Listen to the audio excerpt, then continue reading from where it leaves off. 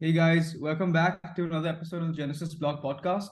Today we have for you another guest interview, and with us today is Vokkant from Woodstock. He's a research associate looking at primarily gaming and infrastructure projects. But I'll hand it over to him to introduce himself. Hey guys, happy to be here. Yeah, as I mentioned, I'm Vokkant. I've been with Woodstock for close to 2 years now, and I've spent like around 3 years in the Web3 space. So before this, I was primarily more involved on the technical side. I used to be a smart contract dev, and I've interned at Microsoft before I joined Woodstock full time, and now I've been here for almost 2 years. Uh, Again, my sectors primarily include infrastructure, Web3 infrastructure, L1s, L2s. That is the primary thing that I'm interested in, and also a little bit of gaming projects on the side. Yeah, happy to be here, and Awesome. Thanks for that. Before we get into specifics, would love to just learn a little bit about yourself and Woodstock. I mean, obviously, as much as you're comfortable with sharing, but how did you get into crypto, and what is Woodstock's niche, if there is any, and what is their core thesis playing in this space, in this nascent space? yeah. So my journey actually started out with I was interning somewhere, and I was given a project. I had to choose between a ML related project and a blockchain related project. And I just thought blockchain is more of a niche skill, so I thought I'll acquire that now and see how it goes. And after that, when I got into it, it was a rabbit hole. I just fell in love with the space. And after that, I've, never looked back, never looked at anything else. Also, to be very honest, I've just been on that path. So yeah, as I mentioned earlier, I started out as a smart contract developer, took part in a few hackathons, and got into the exercise of writing smart contracts, which was a lot of fun and very engaging. And I think the the main value that I could feel there was, writing code that would handle like millions of dollars worth of transaction volume and general which is why it requires a lot of good coding practices, a lot of safety that needs to be taken into account. So that part of it I found very exciting, which is why I decided to dive deeper into the space. On Woodstock's front again, so Woodstock is one of India's oldest and largest crypto native venture capital fund. We started out in 2019, and we have investments all across the Web3 stack. So they range from L1s, L2s, infrastructure plays, DeFi projects, NFTs, and gaming, all across the stack.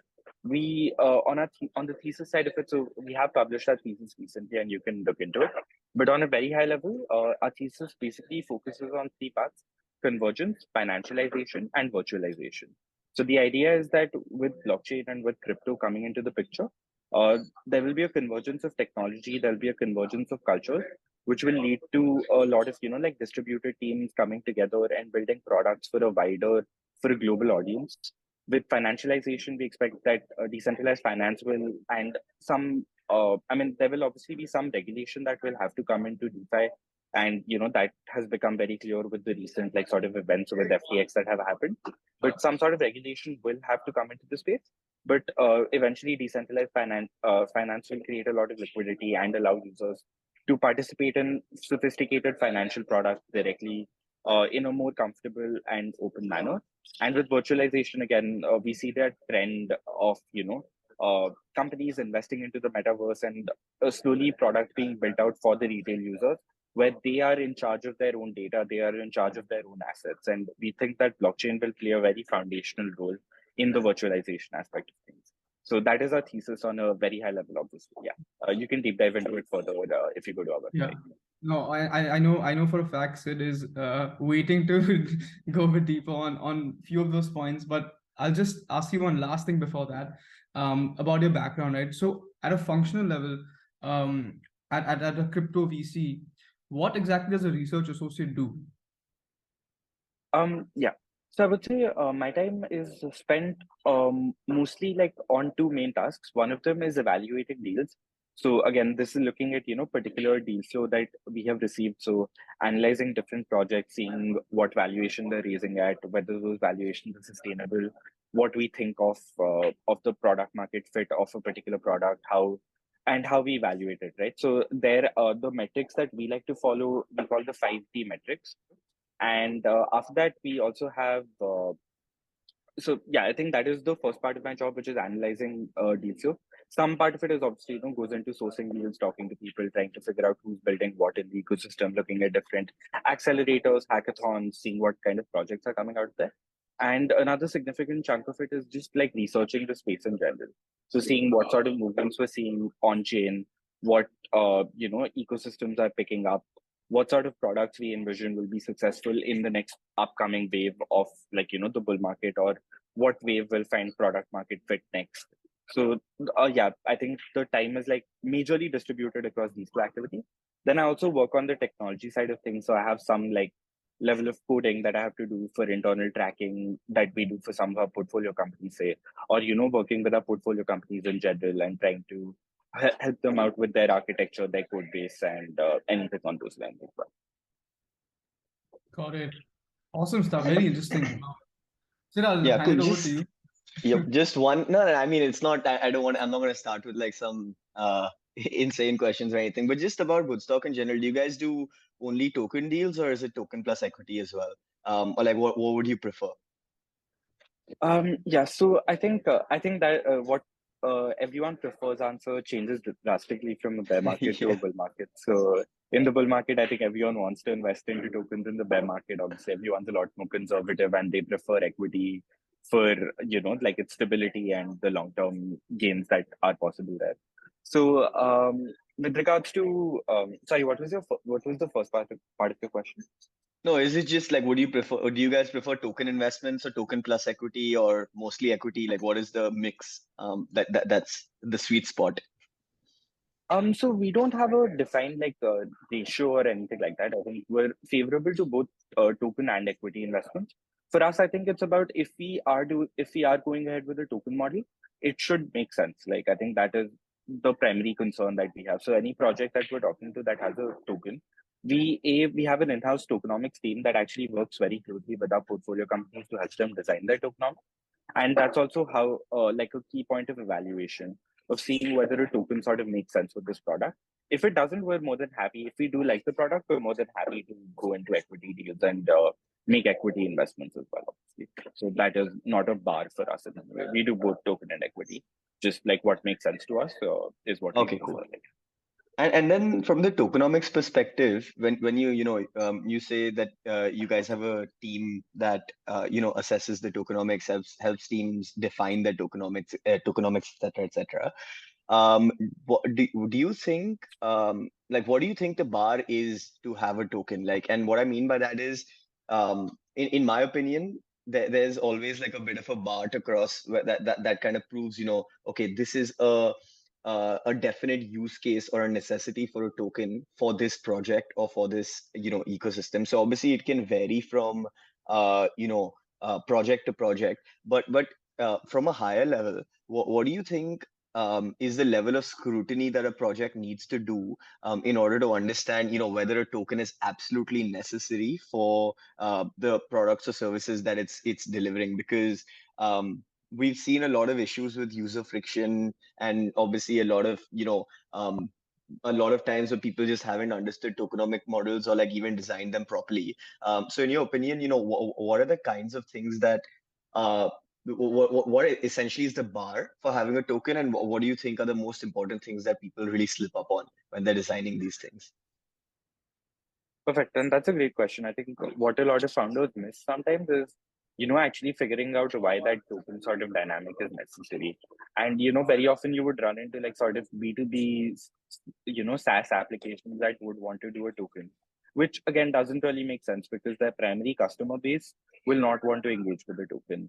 Their user base, again, is not, you're not marketing to a retail user base. So, which is where that token sort of argument really like falls apart. So I think on some level, I don't even think that governance in itself is a good enough. And again, these are my personal views. I wouldn't say these are the wider like tokenomics teams views or Woodstock views in general. But my view is that, like even governance in itself is not enough, a good enough utility to, justify having your own token out there. So I think in protocols that require some level of decentralization, where there is some dependency on other people to act in a socio crypto way in the right manner, I think that is why tokens become really, really critical. So again, for an L1, for example, and to coordinate the base like transaction layer and make sure that transactions are added to the ledger appropriately, I think that is where a token model makes a lot of sense.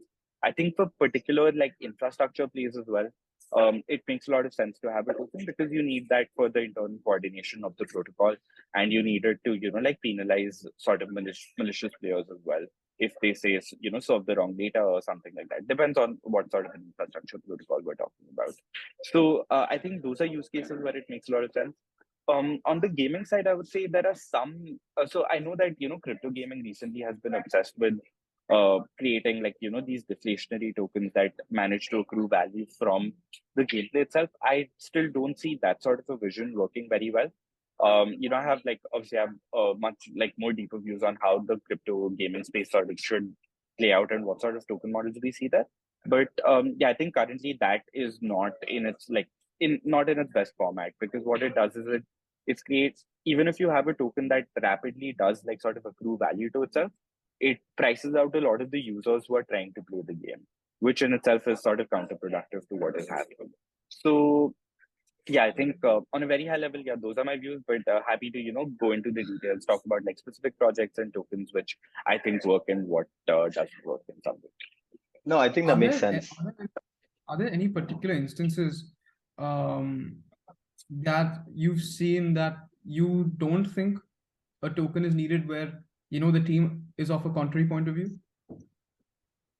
Yeah, so that does happen, but I think internally it's more about talking to those teams, justifying our reasons for why we don't think a token is necessary here, right? Like for the B2B SaaS example that I just gave, I think that is one of the conversations we even have had with a few portfolio companies, where if you're trying to build that sort of a product which appeals to institutional investor, appeals to institutions who will primarily be engaging with that product, they won't have space on their balance sheet to hold your token to gain access to certain features, and this makes the product very intimidating and actually not usable for them. So say if that institution that you're trying to onboard is headquartered in the US or is registered in the US, then that in itself limits them from holding a lot of tokens on their balance sheet. So that in itself becomes an issue. So I think those sort of problems need to be dealt with in the right way. Sometimes again you can come to like a middle ground as well, where some part of it can be funded by the token, but you also make sure that so again like the way that a lot of infrastructure protocols operate is, instead of making the customers or the institutions pay in the native currency of that particular protocol, you pay in stable coins, and then on the back end that is converted into the token. So that also becomes another interesting model that you can offer up as a solution if a token is necessary. So if someone is decentralizing their backend, for example, I think a token becomes very necessary there. So then you need to sort of combine that institutional angle with the general tokenomics of having a distributed infrastructure pattern or a distributed L1 sort of situation. So yeah, I think it really varies, I think, case to case, but these are Yeah. definitely discussions that we have internally. I found the stablecoin point extremely interesting because that's kind of, like when I mentioned what is the bar, for me, when I'm trying to understand how to design tokenomics, my bar, and like it's a bit crude at the moment, but but the bar that I hold tokens to is, could I replace this with a stablecoin and will it be easier? That's one of the things that I look at as a kind of barometer to understand whether there's tokens, whether a token is actually necessary to either bootstrap the protocol or bootstrap incentives between stakeholders within that protocol. So in terms of stablecoins, right? So what do you think about the use of stablecoins within a token economy for a project, or like for a protocol? Like where do you think they should come in, and where do you think there's a necessity for a token, for a native token to be there instead of stable coins? Like if you've got any examples from your experience, or even if you don't, just like what your opinions are on that. Yeah, so I think the token is necessary. I mean, I think on an ideal level, we could all say that, say if there's a certain infrastructure protocol that requires that instead of, using the native token that they have created, you can always replace it with a stable coin and use stable coin for payments and for coordination in the network. have, every sort of node provider sort of run their own, provide their own stake in stablecoins, which can be slashed if they behave maliciously or something on that front. But the only argument I have against that is, so for that, a protocol needs to generate actual and real revenue, which is something that all Web3 protocols in the beginning struggle with. So what a token does is it provides them with a good way to bootstrap the network initially in the form of incentives. So the way that, say, Pocket Network, for instance, use their token to just bootstrap and get a lot of node providers, a lot of like RPC relayers onto the network so that they can service whatever demand exists. Now, again, there can be, some disparity in the demand supply as well, which ended up happening in case of Pocket as well, where there were too many node providers and not enough people actually requesting for those services, and the token basically inflated out of control and wasn't sustainable anymore. But I think that gets to the finer details of it. But I think as a bootstrapping mechanism, it is very, very necessary in some places. So again, if because even like say Ethereum in its current form generates significant revenue, right? For its validators, where validating on the network can actually be profitable. Now, there's a whole technical argument here as well as to why that coordination layer is necessary, because if you just fund a protocol via the transaction fees, it leads to this thing called block instability, but that is a more technical discussion. From a purely economic perspective, also, there will be like early days in the Bitcoin, and in fact, even in the Bitcoin network right now, if you look at periods where we go through a bear market, most of the transaction fees is actually funded by the inflation of the protocol itself and not by the actual revenue that is being generated from different transactions. So to ensure that security in the network, to ensure that hash power in the network stays above a certain level where it is safe, I think that those tokens are necessary for that sort of social coordination. And so I know you said it's a bit technical, but do you want to just quickly touch upon the block instability aspect of this a little bit? Because I like delving a little bit into the technical aspects, and that seems interesting. Yeah. So block instability is a problem that has been discussed for quite some time, and again, there was this whole wave of like academia in 2013 to 2017 that came in and said Bitcoin is unstable for X, Y, Z reasons, and a lot of that has to obviously do. A lot of that has to do with game theory, but obviously game theory assumes that everyone is operating to generate the maximum profit, which can vary from certain cases. So there's a very famous quote by Hasu, who's a very famous like researcher, who says that that Bitcoin is insecure in theory but secure in practice. And one of those like sort of arguments against Bitcoin was that of block instability. So the idea there is that once you have, so I mean currently we get 6.25 BTC for every block that is mined, and that is essentially inflation in the protocol. It's called block reward. But now the idea is that when Bitcoin hits a certain block height, that inflation reward is going to keep halving, right? The Bitcoin halving thing. And eventually it's going to go down to zero. So there comes a point where once the block reward is zero, every needs to be funded by the transaction fees within that block, right? And the transaction fees themselves need to make it sustainable enough for sorry, I think my earphones are out of battery. So yeah, so there will be a point where transaction fees are the only thing that incentivize validators to mine, for miners to mine on the network, right? Sorry for getting a little confused with POS and POW there. But once you hit that point, what ends up happening is so right now for every miner to be profitable, it makes a lot of sense to just keep adding new blocks to the blockchain, because you're getting a block reward which is more than the transaction fees of that block. But once that block reward goes away, the miner strategy deviates a little bit. So instead of mining new blocks continuously, it might be more profitable for a miner to focus. So let's say there are two transactions in the Bitcoin blockchain right now. One has 1 BTC of fees and the other one has 3 BTC of fees, right? And a miner just like mines the block with the 3 BTC of fees. Now, if I'm a different miner looking at that new reward of just 1 BTC, and I'm like, you know what, this isn't enough. Let me mine another block. So let me fork the chain and mine another block which includes that 3 BTC transaction as well. 3 BTC fee transaction. So what that essentially does is it forks the chain. So that leads to repetitive forking of the chain, which inherently makes the whole chain insecure, right? Because now different hash power is going into securing different like sort of chains of the Bitcoin blockchain. So that becomes one malicious strategy. Then there's another malicious strategy, which is to just wait for the high value transactions to show up, which can again create a significant lag in between two blocks showing up, which slows down the entire network. So there are a total of like some 6 different deviant strategies that can take place, and which is why it's called block instability. And this is supposed to kick in at some point when when inflationary rewards essentially run out, and we don't have enough transaction fees on the network to compensate for that. And can So this happen for yeah, all types of networks, like in the sense that even for Ethereum, like is it an even bigger threat now that Ethereum, like the base fee gets burnt, right? mm, For each block, and also that Ethereum is essentially trending towards deflation right now, right? so So that's why Ethereum is extremely smart, and you have to admire the genius for it, right? So with EIP 1559, what they do is they ensure, and if you look at Vitalik's notes, so what I was saying is that Ethereum has 2 ETH constant inflation with every block. So the block reward always remains.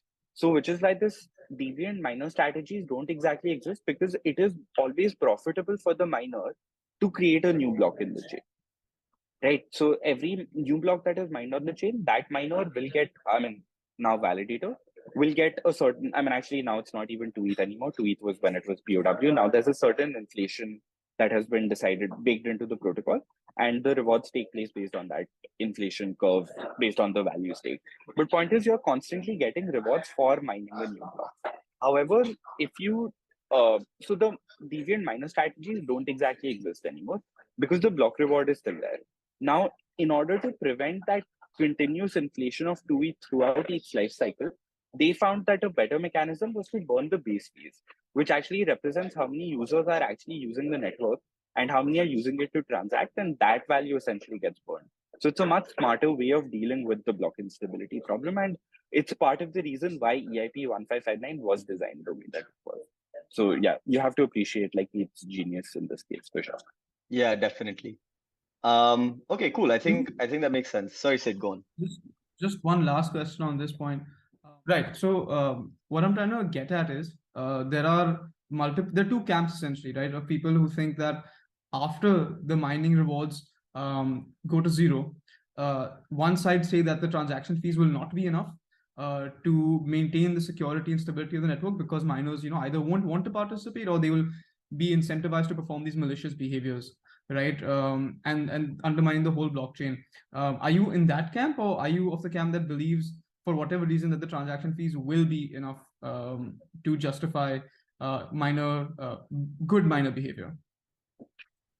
So I think it's really hard to predict how it will work, but I'm in actually a different camp, I would say, like the third camp, where I definitely don't think that the transaction fees will be enough to compensate the network because the way that Bitcoin's narrative has been changing, right, and it's going more towards that sort of digital gold, high value transactions, there won't be a lot of velocity of Bitcoin. So the transaction fees on the network will be relatively low. And if you look at the user charts in a bear market, Bitcoin usage is close to like 0% in that transaction fee department.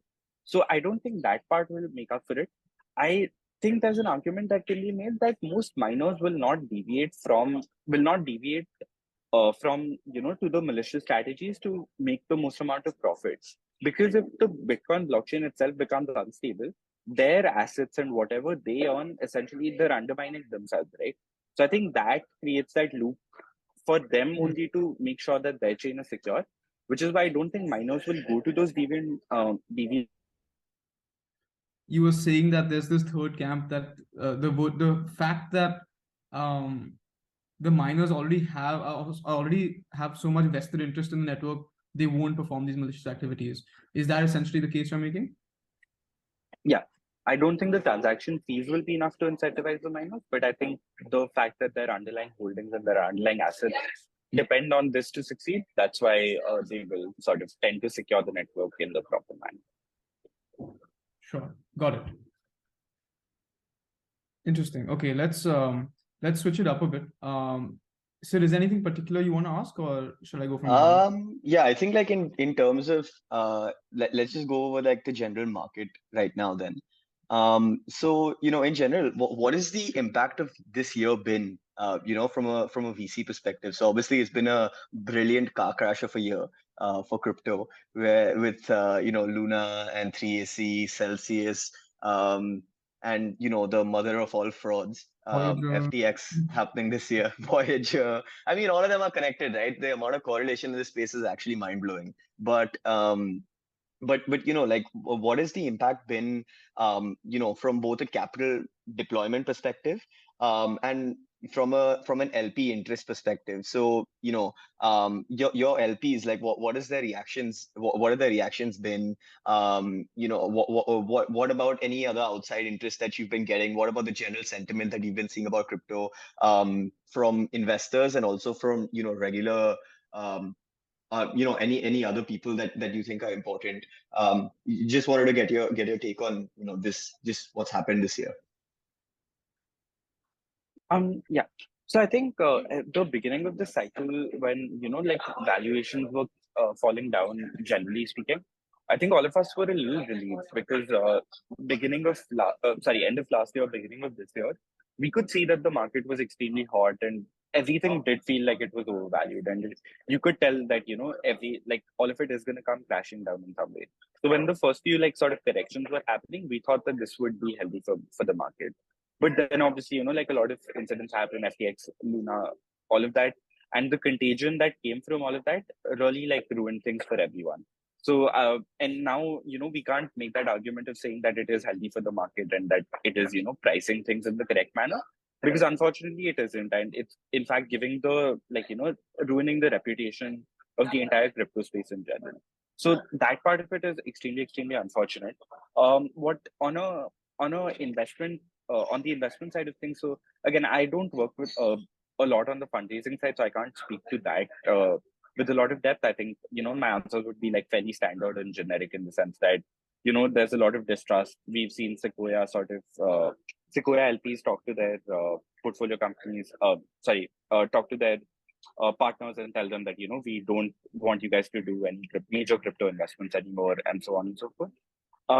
So it's I mean, it's not the best time, I think, definitely to, be associated with the space, unfortunately. I have lots of friends who've also reached out to me and been like, hey, so how's the scam industry you're working for going and stuff like that, which is, really, really unfortunate.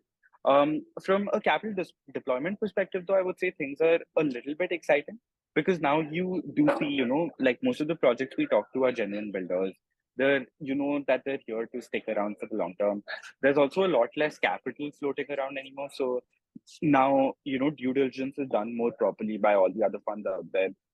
We generally, get more time to evaluate deals, because in the bull market, there used to be phases where, everyone used to just FOMO into projects so heavily that you would get a deal and you would have to close it within 1 week of getting it. Now due diligence periods are longer, so we can spend like 2-3 weeks understanding every deal in depth, making sure that all the bases are covered, all the I's have been dotted, and the T's have been crossed, and so on. So I think that part of it becomes very exciting, and we're definitely seeing a lot of interesting projects out there. So yeah, and we think that like now is now a new generation of like sort of these giga giant builders will step up and make sure that the space grows to the next level. So definitely excited for that part of it. And do you And I think think then? and I think if Sorry, go on. I sorry. just didn't want to cut you off. No, I was just saying that, yeah, I think because, if you have some capital lying around, now is definitely one of the better times to invest again. None of us can time the bottom perfectly. It's impossible to catch a falling knife.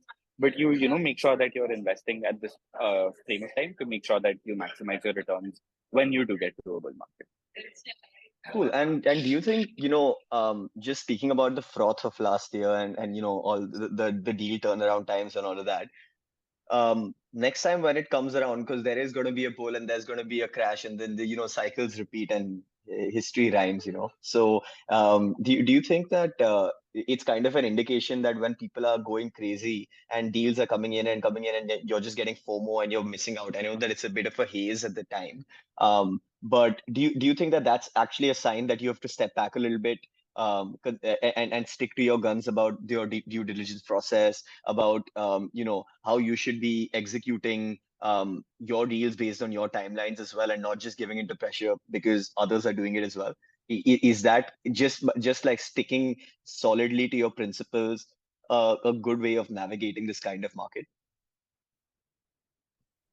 Definitely, and I think that Woodstock we have been trying to do that. Like we, every intro call that we get onto, we definitely let the potential company know that we have at least like a 2 to 3 week due diligence process. So we're going to set up our business due diligence. We're going to set up our technical due diligence. Before we're in a position to commit.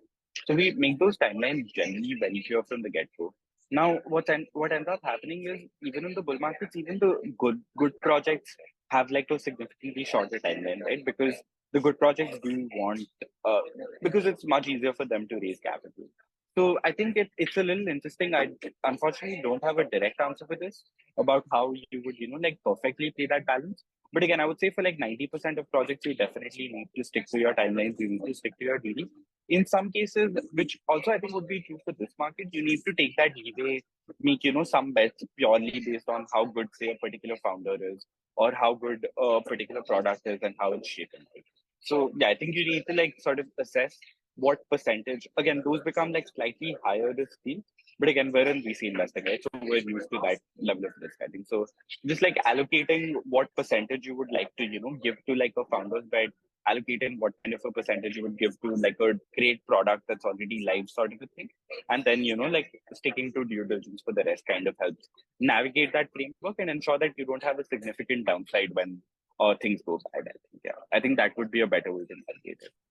Okay, makes sense. Yeah, because I think that like the founder agreement, the founder argument is obviously the main thing, right? Like you have to invest in founders. I think after FTX, that trust is definitely going to be shaken a little bit because people were holding SBF up as as one of the poster boys, as someone who was an absolute genius, as a founder you couldn't miss out on investing in. So I think it'll be interesting to see how that shifts, how that mentality shift is going to affect investments over the next year or so, or even the longer time period, and what we're going to be learning from it. Because I think that as an industry, we've been scarred a little bit, because we've kind of been hoodwinked as other LPs, from within crypto native VC funds and also within non crypto native VC funds who invest in this space. You are a bit scarred because people. I think that there had been a lack of due diligence, to be very honest, because a lot of what I've seen also came out and went like, people were like, oh, he was on the cover of Forbes, obviously you're going to invest in him. And you go like, and then when all of this breaks, you go like, well, is that good enough due diligence? So I think that it's going to force people to do their DD a little more seriously. But these lessons get eroded with time. So I guess it also depends on the people who take them to heart and like continue, sticking to your guns. And I think that I've learned a lot this year about what not to do. Yeah, no, I think Definitely, it was also my it was also my first bull market, like pure bull run, and I saw like the euphoric phase where everything you invest in just like 10x's the next day, and you feel like a genius one day, and you're like, wow, I'm so smart, I was made for this, and then you get to the bear market where everything you invest in just like doesn't really work out, and you start questioning the decisions that you made, and you're like, maybe I should Yeah. have thought this through a little bit more. So Yeah. definitely a lot of takeaways, but I kind of want to see how I react to the same cycle when it happens again, and Yeah, whether or same. not I'm able to learn from it. Same, yeah. definitely. I think crypto, I mean, investing is very well known to be a battle of, intellectual battle and emotional battle as well. I think crypto is probably at the, the penultimate or ultimate point on that spectrum of, where you can invest.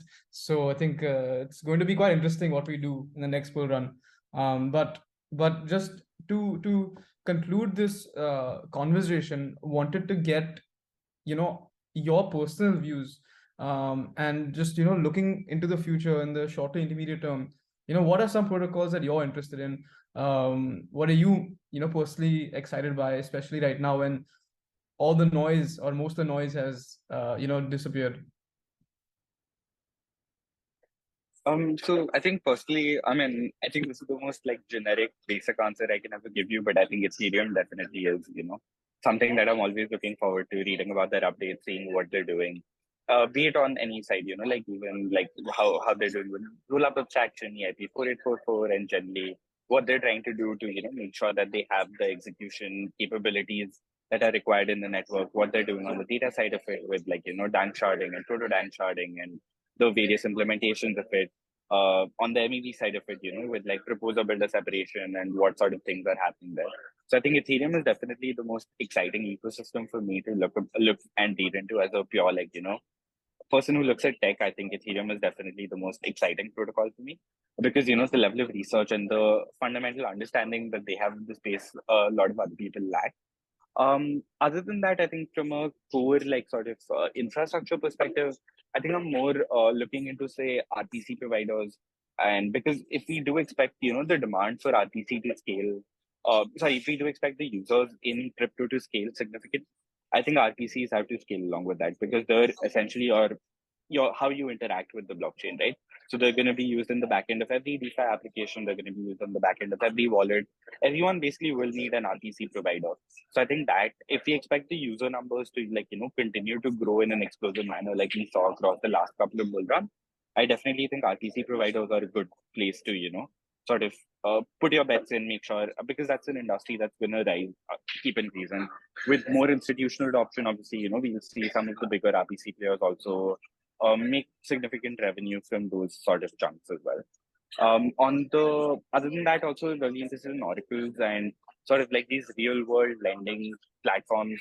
I think those have a good. I think those need to do really well for blockchain to find that like product market fit because currently we're still stuck very much within the crypto ecosystem, right? Like you can exchange your crypto for crypto, but there's not a lot of applicability outside of it. So doing real world lending, like say with Goldfinch or Centrifuge, actually provides those real world adoption use cases that everyone talks about.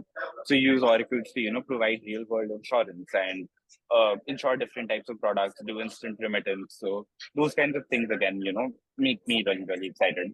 And yeah, I think on the use cases side of it, I think those are the major ones.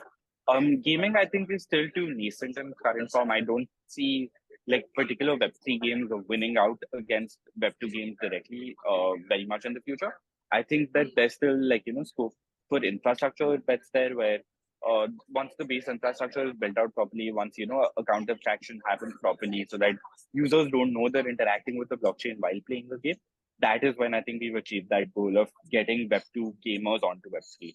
Because currently, obviously, they're not also big fans of it. So, yeah, I would say like on the gaming side of it, my bets would be more on the infrastructure side of things. Yeah, I think on a very high level, those are the sectors that I'm like sort of briefly Uh, interested in and what I'm looking out for. just to push a little on the RPC point that you made, right? And we also alluded to you alluded to Pocket a bit early on.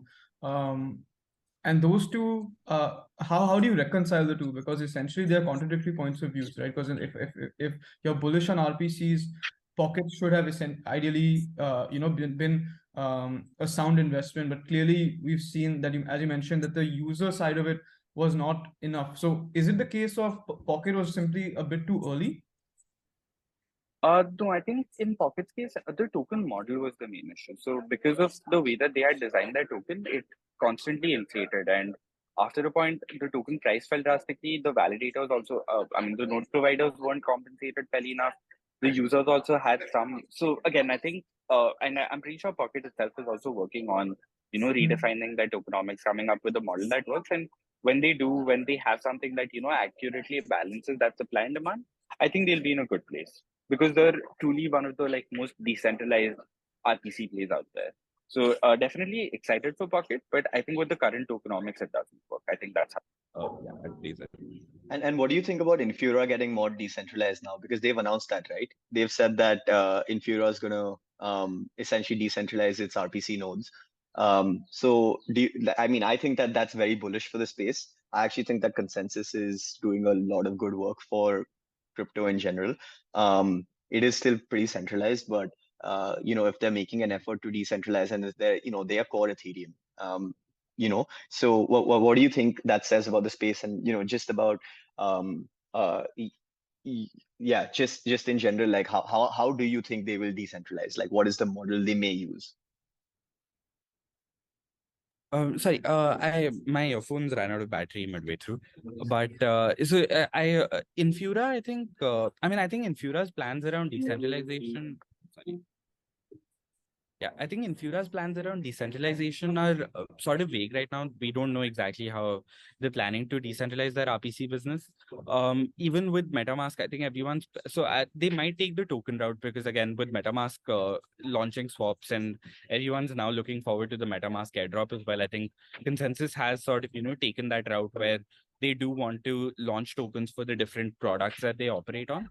So I think even Infura itself could have an Infura token and use that to, coordinate the RPC part of it. And if they do that, I'm sure it'll be very well designed. And given that they have a strong user base already existing, I think for them to convert and be revenue positive and make sure the network is balanced should be fairly simple. So we'll see how that whole process, sort of takes up. But unfortunately, yeah, we don't have a lot of details as to how they will be implementing or executing it as of now.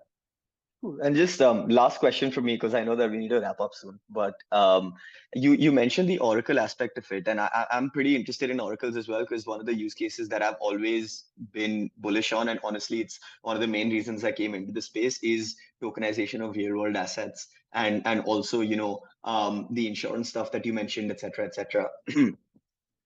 But aren't Oracles one of the most important but also fragile infrastructural pieces of this ecosystem today, and how can they be made more robust? Like, for example, for some of the real world use cases that you've mentioned, right, or some of the real world use cases that it would be very useful for, especially for the tokenization of illiquid assets, there has to be a lot of reconciliation with off-chain processes in order to be able to effectively tokenize and service those assets on chain.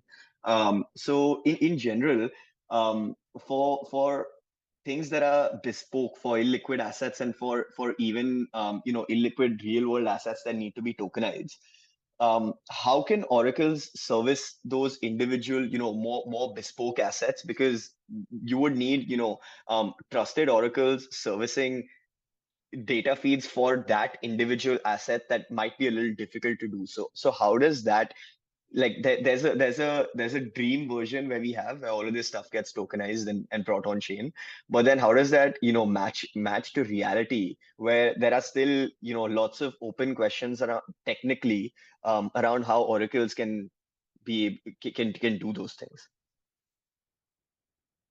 Yeah, so I think some parts of it are being worked on already. So like for example, a lot of the lending that used to happen on Euler was done via the TWAP oracles that Uniswap used to provide, right? And again, because they were primarily taken from the Uniswap pool itself, it was fairly easy to manipulate that pool. And with the merge happening, there was also this concept of multi-block MEV that came around, where you could use that TWAP or you could TWAP that oracle and manipulate it in a way so that you get a subprime loan via Euler. So what Euler did in response to that was to upgrade all of their price feeds from the Oracle TWAP to the Chainlink price feeds. So I think those sort of active measures need to constantly be taken to assess what is going on, what could potentially go wrong with your protocol with the upcoming changes, and figuring out what system works best. On a purely Oracle perspective, I think some of those issues will persist for some time, because again, a lot of these have to, some of these issues might even be need to solve at the base layer, because with Oracles, again, you have to have it. Everything gets updated in say 2 sets of transactions. Nothing happens atomically within one set. So I think that in itself creates some lag and creates some room for manipulation in that sense. So there are certain problem statements that, and I would say some fairly open problem statements that need to be fixed in the Oracle world. But I think people are already working on that. And again, Chainlink is one of the biggest players. They've been leading the research for this for many, many years. And I know a lot of people are a lot smarter than me are working on it. So I'm sorry, I'm sure we'll have a solution eventually, but yeah, unfortunately, I don't have a direct answer right now. But I think the problems that you pointed out are very fair. Some of them are being worked on right now. Some of them will obviously, take more time to be implemented and to get through. But I think they will eventually, on a protocol level, they can be solved. They can be solved via different So Chainlink is also working on their own cross-chain protocol as well. I think it's called CCIP or something. So that in itself might solve the all the bridging issues that we've seen everywhere.